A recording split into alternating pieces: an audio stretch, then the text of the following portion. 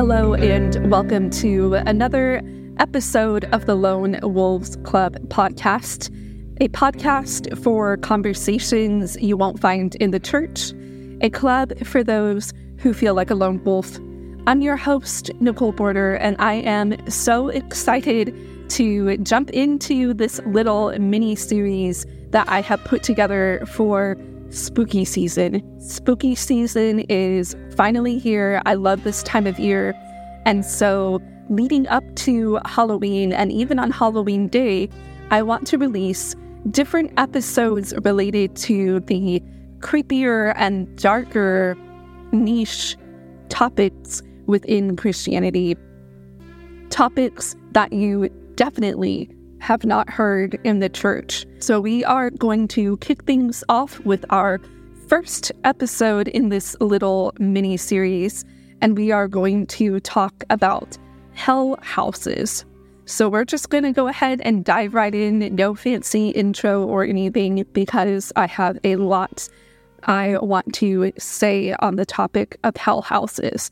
So hell houses were particularly popular in certain branches of Christianity, and you guessed it, they were definitely popular with the more conservative branches of Christianity, like Pentecostals, evangelicals, and fundamentalists.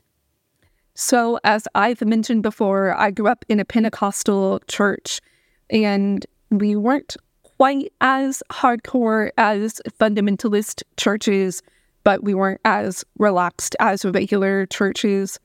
So while my church did not have a hell house, we did have a play that was put on every year on Halloween called Hell's Alternative. And the point of the play was to basically scare people away from sin, away from things that would send them to eternal damnation, and offer an alternative, right? Which is heaven. Hence the name of the play, Hell's Alternative. So I didn't get to attend one of these plays. I would ask my parents every year if I could go watch the play because I was kind of a creepy kid. I loved horror books. I read way too much Stephen King as a child. And so I wanted to go see this spooky, creepy play that came out every Halloween at my church. But my parents said no because they said it was too scary. In fact, it even was scary to them. And they talked about how people dressed as demons would crawl out of the rafters of the church and up and down the aisles and spooky things like that. And my church was very big and old. So I can kind of imagine people just slinking out of the shadows in creepy costumes and stuff. So anyway, I didn't get to go. And looking back, it's probably a good thing that I wasn't subjected to this play, because if it was anything like the hell houses that I have read about in order to prepare for today's episode, I probably would have been pretty traumatized because the things that I have read that have happened in hell houses is quite disturbing. So to basically kick things off, to provide context, I'm going to explain what hell houses are. So similar to the play that I mentioned, hell houses were designed to scare people into heaven, essentially. That is a broad oversimplification, but that was basically their main goal, was to scare people into heaven by presenting an idea of what hell would be like. And so hell houses were basically haunted houses, haunted house attractions. So many cities in America have them that pop up around Halloween, House of Torment, for example. That's really popular in Texas and I'm sure other states as well.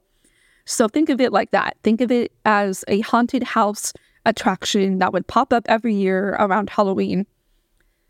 But rather than go through a spooky haunted house like you do in a normal haunted house attraction, In hell houses, you would go through a house that would depict different kinds of sin that you could fall into and what the consequences of that sin would be, which, you guessed it, was eternal damnation in hell.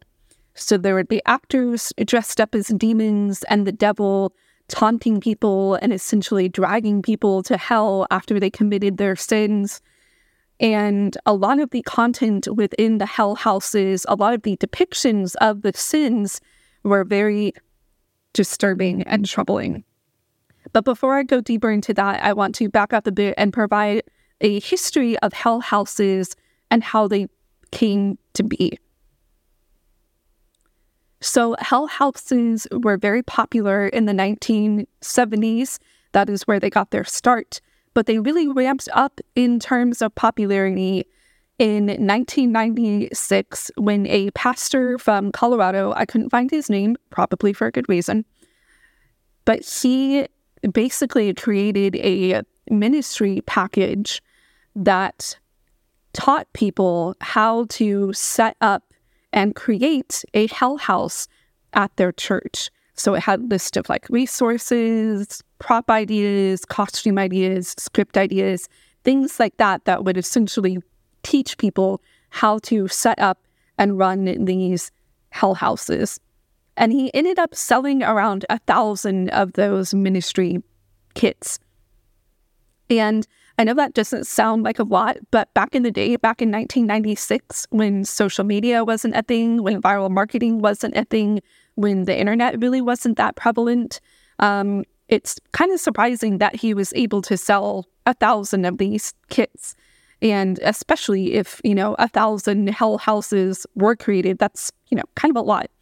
So the most popular hell house, and I guess you could argue the original hell house, was called Scare Mare, and it was set up in the state of Pennsylvania. And again, this was in the mid-90s, 1996, 1997, when it was created. And it ran for many, many years, up until 2019, believe it or not. So just a few years ago. Another popular hell house, I think it was just called Hell House, from what I remember in the article, ran out of Bethel Trinity Church in Trinity, Texas.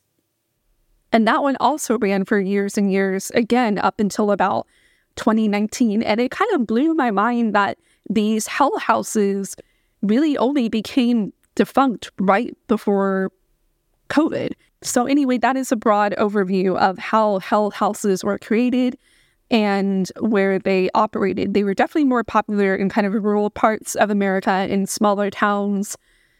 They were where the church was kind of more the community center of the town. Let's now dive back into what would go on in a hell house. So again, if you have been to a haunted house attraction like House of Torment or something like that, you know that you usually walk through the set, you walk through the haunted house, and as you go through the haunted house, there are different rooms that depict different things happening. So maybe one room has a creepy, botched surgery going on. Maybe another room has a creepy clown circus kind of theme to it. Maybe another room is full of creepy ghosts that wander around, right? So there are kind of all these different disturbing scenes, similar to haunted houses. When you would go into a hell house, you would see different scenes in each room, and often these scenes were made to kind of mirror pop culture and mirror the evils of getting sucked into different elements of pop culture and different sins that you could fall into that will lead you to hell if you don't repent. So, for example, one very, very popular scene that was depicted in hell houses all around America was a infamous abortion scene.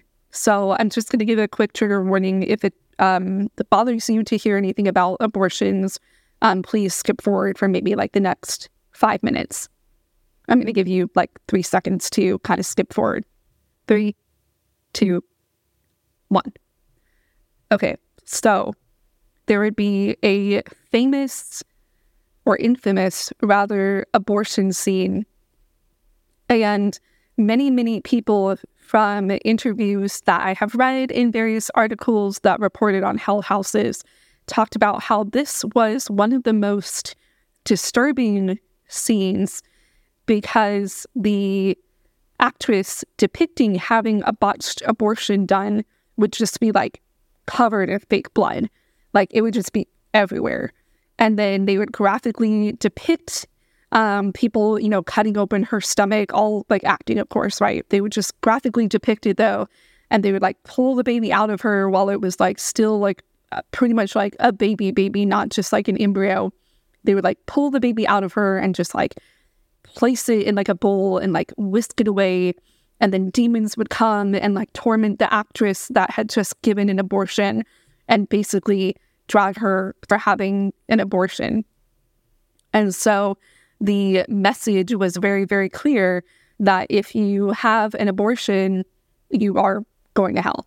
And not only that, but you're going to be damned to like this awful botched surgery, and there's going to be blood everywhere, and it's going to be dark and disturbing and gross. And of course, the implications behind that also were to not engage in premarital sex, because of course, that is what this girl did and why she chose to have an abortion, because she had a baby out of wedlock. Her parents found out, and of course, they would not support her having a baby. So she felt like her only option was to get an abortion because her baby daddy wouldn't help her take care of the baby. So she was cut off from friends, cut off from her support system, and her only choice was to get an abortion. So that is an infamous scene that so many people who have gone through a hell house have reported that was very, very traumatic for them. So I'm done talking about abortion now for those who might be sensitive to that topic. So that was just one incident. There were other incidences where I think it was more common in the 90s, but then they updated this scene as the times went on, as pop culture went on. But back in the 90s, there was a rave scene or a party scene where a girl was at a party. So I'm going to add another trigger warning right here. If you are triggered by the topic of date rape drugs or anything like that, again, please fast forward about 3 or so minutes. I'm going to give you 3 seconds to click off. And fast forward 3 minutes. 3, 2, 1. So there would be a rave scene where a girl would be given a drug by a guy, and the drug was supposed to be a party drug like ecstasy or Molly or something like that. So the girl would take it, the guy would encourage her to, drink up, like he put it in her drink and would encourage her to drink up, telling her it was ecstasy or whatever. But in reality, it was a date rape drug. And so the actress ended up being date raped, or it was insinuated that she was date raped. And there was this one disturbing scene where she is sitting in her room trying to think about what happened the night before, but of course she blacked out due to the date rape drug. And there would be another actor or actress portraying a demon that would come and taunt her, and it would say all of these like awful things like, you don't know how many men you slept with last night. You don't know what you did last night. No matter how hard you try to remember what happened last night, you have no idea, do you? Like essentially tormenting her about like how many people she might have slept with potentially.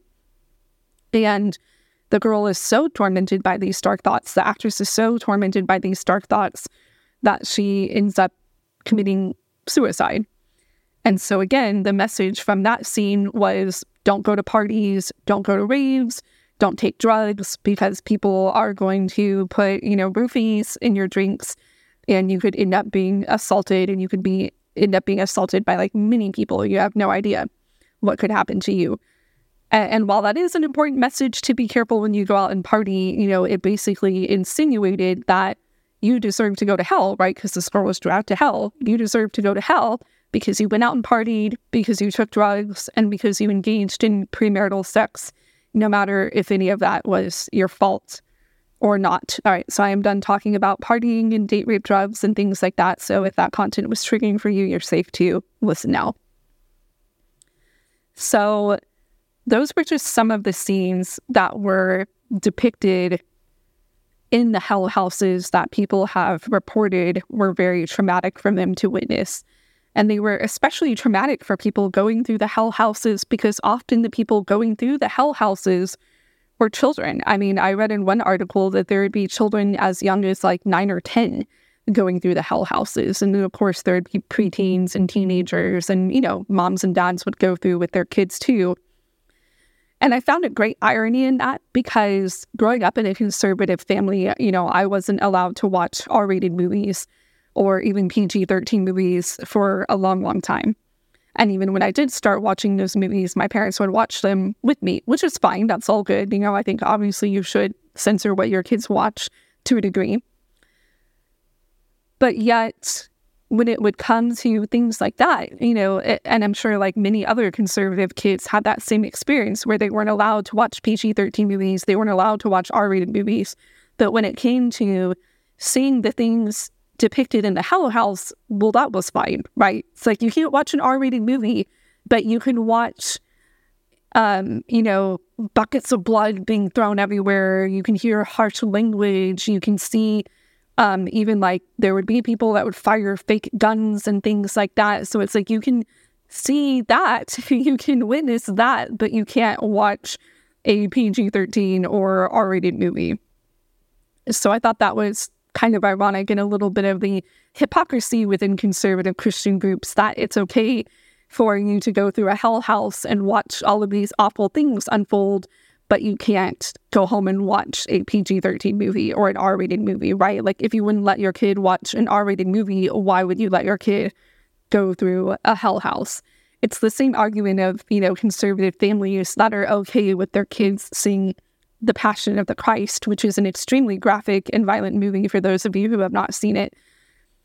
So, kids are being made to watch that, but they can't watch other R-rated movies, right? So I think there's like some irony there and hypocrisy with the Christian community and in terms of like what content is and isn't okay for kids to watch.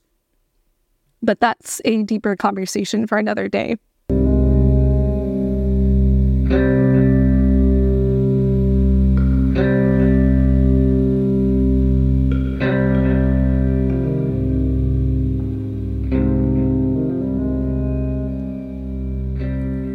So in that similar vein, I want to keep talking about the interesting aftermath of hell houses and how I think that their existence was really problematic. I think one reason why hell houses are problematic is because, if you'll remember, or if you're tuning in for the first time, way back at the start of my podcast, I believe it's episode 4, I released an episode about the Amazon docuseries Shiny Happy People, which covered the Duggar family and fundamentalist Christianity. And I argued that fundamentalist Christianity is similar to being in a cult. And within that episode, I talked about a resource created by Dr. Stephen Hassan, who is the leading expert on cults. And he created what is known as the BITE model, B-I-T-E. And this is basically how to recognize that you are in a cult or how to understand a little bit how cults operate. So the acronym stands for behavior control, information control, thought control, and emotional control. And these are the 4 ways that cults enact control upon their victims, essentially. And with hell houses, I think we see some elements of the BITE model, especially with the B and the E, with behavioral control and emotional control. Hell houses were meant to prey on people's emotion by creating these really harrowing, really disturbing, emotionally charged scenes where people are screaming and crying and wailing and being taunted and being victimized and being blamed and shamed. It's supposed to create a very emotionally charged atmosphere, along with fear, right? Because it's a very spooky environment, a very creepy environment. It would be dark. There'd be strobe lights. There'd be weird red lighting and people dressed as demons running around. So it was supposed to be very spooky and eerie and creepy too, along with all of the emotionally charged scenes that were being depicted.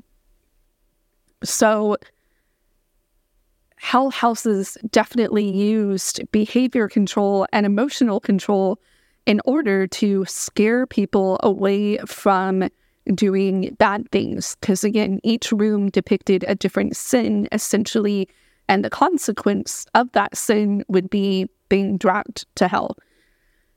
And so it was meant to scare people, scare young people especially, away from making bad decisions, away from falling into sin, away from partying and drinking and having premarital sex and having abortions and things like that. And it's very problematic because it's very manipulative, I think. Fear, of course, can be a powerful motivator and a powerful manipulation tactic. And especially in young people, especially in 10, 12, 13-year-olds, even 16, 17-year-olds, even adults, right? Like just anyone, right? Fear can be a very powerful motivator and very powerful manipulation tool for people. And the goal of these hell houses was to, again, like I talked about at the top of the episode, was essentially to scare, or you can even argue manipulate people into accepting God, into accepting Jesus as their personal savior. Because at the very, very end of the hell house, if you made it all the way through, some people would have to leave early because they would get too freaked out. But essentially, they would kind of just put you along like cattle and try to push you towards the end. And at the end, you would go through this door made out of a coffin. Like you would walk through a coffin. Again, spooky, eerie, creepy. You would walk through a coffin and then you would get into the coffin room. And there would be different coffins propped up in the wall. You would get into a coffin. They would close it, and then people dressed as demons and stuff would come pound on the coffin, knock on the coffin, kick and scream and taunt you and basically give you a feeling of what being in hell would be like, that you're in the dark, you're alone, you're in this confined space, and all you hear is the taunting and screaming of demons, which is horrifying. I mean, I'm an adult and I don't like the thought of that. Like, I don't like the thought of being in a coffin, having someone close it on me, and then people are kicking it, pounding on it, screaming outside of it. I mean, that would be eerie for me, and I'm like a 33-year-old adult. So imagine a 10-year-old kid going through that. Imagine a 12-year-old kid going through that. Again, even a 15 or 16-year-old, I think, would be a little bit spooked by that. So after you would be released from the coffin, you would be released from like the hell room, essentially, I think is what it was called. Then you would go into this back room with a bunch of folding chairs, and there'd be a little stage or whatever, and there would be a pastor there, and the pastor would present the gospel to you, and it was basically like the play Hell's Alternative. They would basically offer you the alternative and be like, well, now that you've seen what can happen in hell, now that you've been through the worst of the worst and you've seen what all of your sin can lead to, don't you want to accept Jesus as your personal savior and go to heaven and avoid going to hell? And of course, after going through all of that weird, creepy stuff, you would be like, yeah, sign me up. I don't want to go there.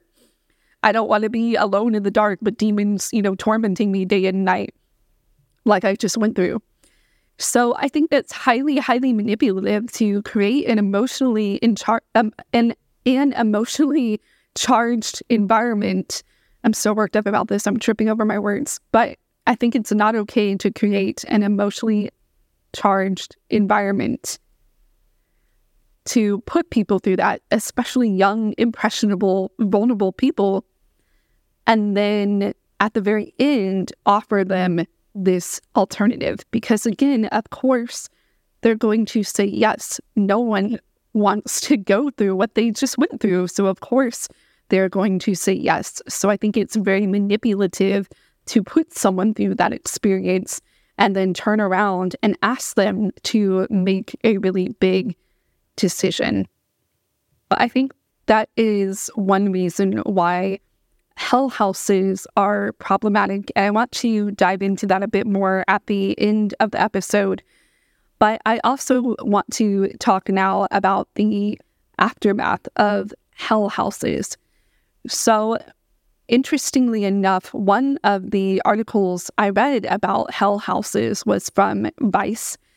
And the author of that article covering hell houses and explaining what they were actually participated in hell houses when they were younger. They were one of the actors, one of the demons that were taunting people throughout the house. And they were very, very devout in their faith as a young person. That's obviously why they agreed to, perform in one of the hell houses. But when they went back to one of the hell houses as an adult and walked through and reported on them, they disclosed that they were atheist and no longer believed in God. And I thought it was very interesting to see someone who was so devout in their faith, devout enough to the point that they would participate in something like a hell house, and then years later, they no longer believe in God at all. And I don't think that's uncommon. In fact, ironically enough, Marilyn Manson, the famous singer, musician, shock musician, as he might be known, very gothy, very eerie kind of dude. He actually grew up in a very conservative, very fundamentalist family. No surprise there. And he said it was things like going to hell houses and also being made to watch movies like A Thief in the Night, which I'll explain here in just a bit. But it was going through hell houses and watching movies like A Thief in the Night that oddly enough led him to be fascinated in the opposite. Rather than being fascinated by God, he was actually fascinated with the Antichrist, fascinated with demonology, fascinated with the darker, creepier stuff that he was supposed to be afraid of. And he later cited that it was the manipulation tactics of being made to watch movies like A Thief in the Night, of sitting through sermons that talked about hell, of going through hell houses. It was all of that manipulation and fear that actually left him very jaded as an adult and made him walk away from his faith because he did not feel that God was real to him, and rather something that he was manipulated to believe in. So one of the movies that he mentioned that caused this shift or rift in his faith was A Thief in the Night.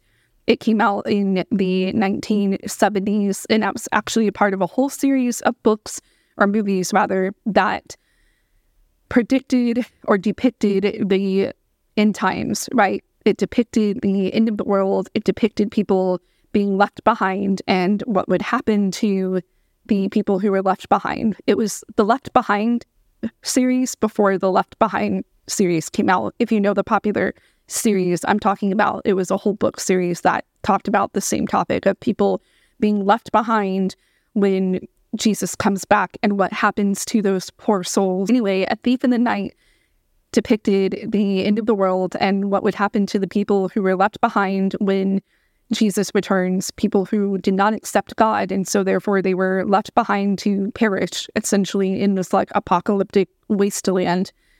And he said that it was very graphic and disturbing. People were being beheaded because they chose to believe in God, and so the devil and his demons were going around beheading people. And it was just very graphic and disturbing. And he talked about, too, how, when the end times would come, when the end of the world would come, he would have to be prepared to die for his faith because people were going to persecute Christians and make martyrs out of them. And so he'd have to be prepared to be beheaded. And all of that dark and disturbing stuff led him to become very jaded and have a very jaded view of Christianity. And now he has gone on to do what he does and create the kind of art and music that he creates, which is obviously very anti-Christian. So I think it is ironic that he came from such a strong religious background, but now he has gone the opposite way. And I think we see that a lot with people who grew up in really rigid Christian families, right? They kind of tend to go hardcore in the opposite direction, if you will. For my closing thoughts, I want to circle back to the idea of fear as a manipulation tactic to get people to believe in God, to get people into heaven. And, of course, people can argue, well, hell houses are not operating today. There's not that kind of, manipulation going around anymore. But I would argue that there still is. It just exists in different forms. I definitely know preachers like Kenneth Copeland. He's a very prominent preacher. He is quite evangelical, quite conservative. I would say maybe a little bit extreme. And he is very into fire and brimstone. If you don't know that expression, that is used to describe preachers that are all about hell, right? All they talk about is fire and brimstone. All they talk about is hell and demons and the devil. And they use that to manipulate their congregation into being good Christians, avoiding sin, and working towards getting into heaven. And I call it manipulation because that's what it is, I think. And the reason why I am talking about that is because I want to kind of interject that idea into the conversation that there are a lot of churches and a lot of pastors that still use these fire and brimstone sermons, that still use these manipulation tactics to get their congregation to act in a certain way or believe in a certain way or do certain things. And I don't think that's okay. I don't think going to hell or your fear of going to hell should be what makes you believe in God. If that's all that makes you believe in God, I don't think that's sustainable, because fear itself isn't sustainable. It can wear away in time, right? Like we see with all of these people that I mentioned who were even feared into believing in God, but they've kind of fallen away from that, like Marilyn Manson and other people I described. And so fear wears away, but it is love that endures. And I think rather than people relying on manipulation tactics like talking about hell and demons and the devil, I think more churches can lean on presenting the love of God. And I know more churches are moving away from fire and brimstone kind of stuff, but, I still live in the Bible Belt. I still see plenty of churches that talk about hell on their billboards and things like that. So that's still around. That's not going anywhere, which is why I'm talking about it today. And I would caution all of us, when we are talking to people who don't believe in God, to not try to spook them with the idea of hell, because like I've talked about before, they don't share our worldview, right? Non-believers, non-Christians, whatever you want to call them, they don't share our worldview. And so many of them don't believe in hell, right? And you can't scare them with the idea of hell. I mean, you shouldn't scare them with the idea of hell, but you also can't if they don't acknowledge that there is a hell. And so I think it's kind of a wasted effort to try to manipulate people with the idea of hell into believing in God. Rather, I think it would be more effective to present the gospel as it is, full of love, full of acceptance, full of compassion. In fact, you could argue that yes, Jesus did talk a lot about hell in the Bible, but there is a really interesting podcast called the Naked Bible Podcast. It was hosted by Mike Heiser up until he passed away a few months ago, but he was a very, very prominent theologian, and he created the Naked Bible Podcast to examine what the scriptures truly say. So he calls it the Naked Bible because he pulls back kind of all of the rhetoric and all of the cultural lenses that people look at the Bible with, and he pares it down to what does the scripture actually say? How is it actually translated? Because, he knew Greek, he knew Hebrew, he knew all of that. So he understood the original text in the original translations. And so he pointed out that the church made a gross mistake when labeling hell as hell, because when Jesus talks about hell, he actually references like 3 or 4 different places. And so the idea of hell is actually more complicated than just a lake of fire that everyone goes to, right?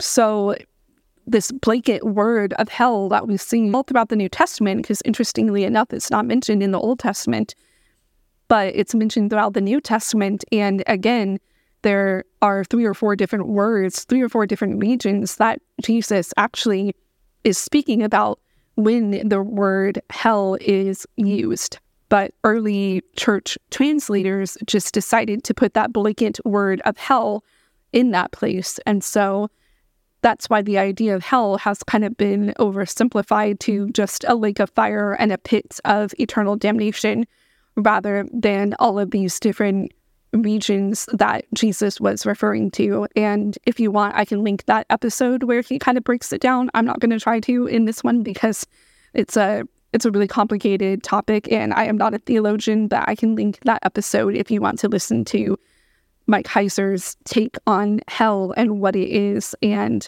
how the language around hell has really actually oversimplified what it truly was and what Jesus was referring to when he talked about hell all the times he mentioned it in the Gospels. So anyway, I think, yes, even though Jesus did talk about hell, again, what places was he referring to? Well, there were quite a few different places. If you listen to that episode, you'll see what I mean. And 2, when Jesus was speaking about hell, he was usually speaking about it to the religious leaders. When he was ministering to people who didn't believe in him or people who had sinned, he didn't mention hell. He healed people, he comforted people, he exorcised demons, he taught sermons, and none of those ended with an altar call that was about, give your life to me or you're going to suffer in a pit of eternal damnation. There was no altar call like that that came from Jesus's mouth. So as I often try to refer back to, how did Christ minister to people? How did he meet people where they were at? How did he make himself attractive to people? And I would argue that it isn't because he manipulated people into believing him.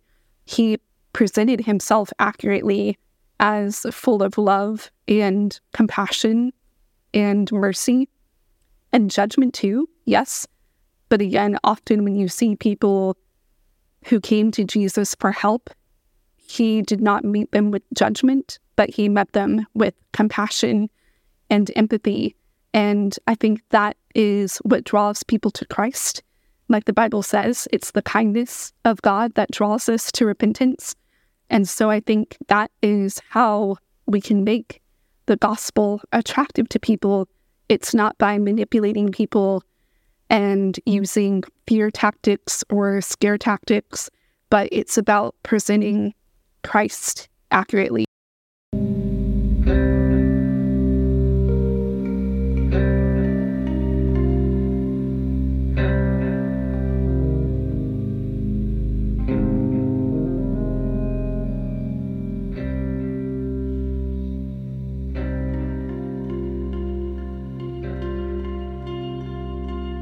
I mention this again because even though hell houses are not really a thing, like I said, there are still plenty of pastors that lean into having sermons about hell and other fear tactics to get people into heaven. And I think we as Christians sometimes can be so concerned about getting people into heaven than we are about presenting the gospel. And you may ask, what's the difference, right? Isn't getting people into heaven the same as presenting the gospel to them? And I would say no, because to me, the difference is whether it is about you or is it about God. I think when people are so concerned with others getting into heaven or saving them from hell, I think it's about them, right? I want to save this person from hell. I want to save them from eternal damnation. I want to make sure they get into heaven. It's my duty as a Christian to make sure that people get into heaven, to save people from hell. And I would argue that it's not. It's not. It's not your duty to get people into heaven. It's not your duty to save people from hell. That should not be our focus as Christians. That should not be our motivators that we use to motivate others, right? We shouldn't be motivated by our fear of hell, and we shouldn't motivate others by the fear of hell to try to get them into heaven, because it's not up to us to save or protect anyone from hell. All our job is, as Christians, is to present the gospel to people and leave the choice up to them. The gospel doesn't call us to save people from hell. The Great Commission that Jesus gave his disciples, the last thing he said on earth before he returned to heaven was not go out into the world and save people from hell and eternal damnation. He said, go out into the world, preach the gospel, and make disciples of all nations. That was it. That is our Great Commission. That is our call to action. That is our job as Christians. And I know y'all know that, but I think there are a lot of Christians who get confused and think that their job is to rescue or save people from hell. And no one can do that but God. No one can save people but God. In fact, a lot of non-believers even reject the idea of the term saving, right? Because of course they'll say, I don't need to be saved. You can't save me. And they're right, we can't. All we can do is present the gospel and point them to the one person who can.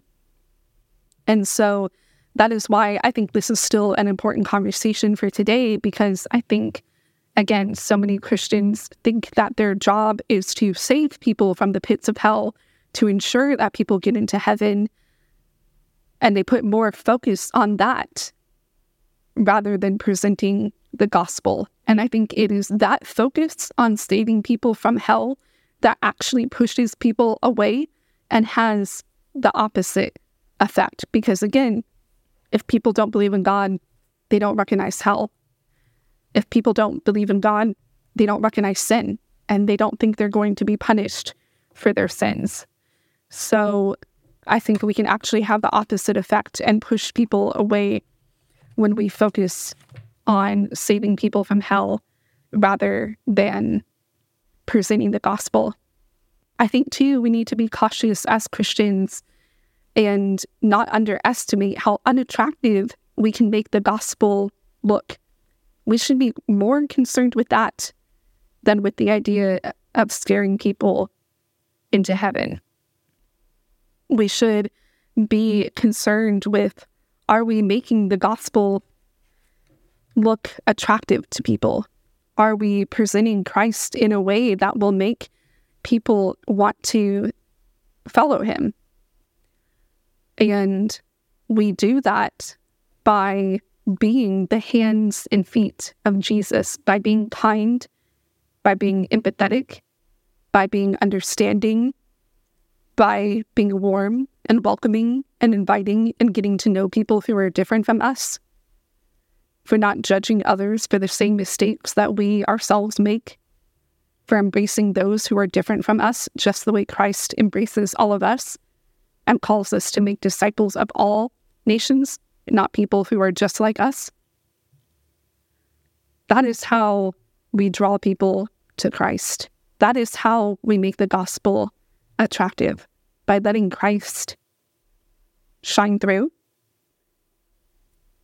by letting his mercy and his kindness and his goodness shine through, by talking about how he has been kind and good and merciful to us. Fear fades away, but love is what endures. Like that one verse says, these three things remain: faith, hope, and love.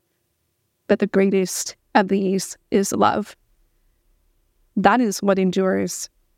That is what we carry into eternity, is our love for others.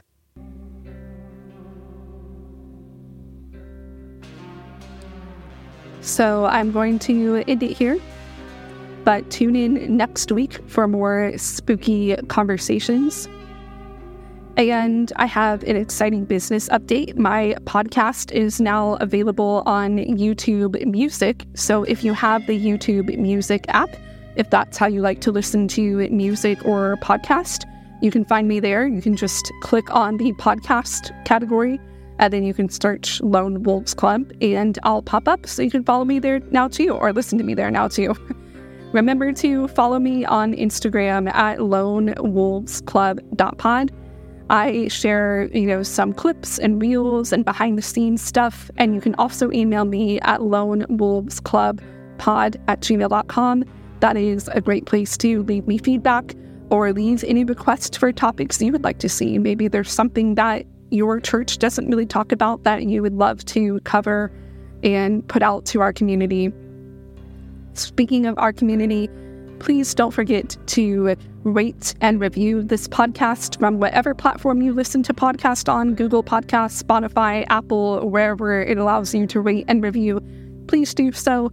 I know every content creator asks for that, but it really, really does help push out my content to more people. And the more people who see my content, the more people we can welcome into our club. I want to welcome more people into our community and make people feel more welcomed and less of a lone wolf in today's society. All right. Thank you so much for listening and for spending a tiny portion of your day with me. I'm your host, Nicole Porter, and until next time.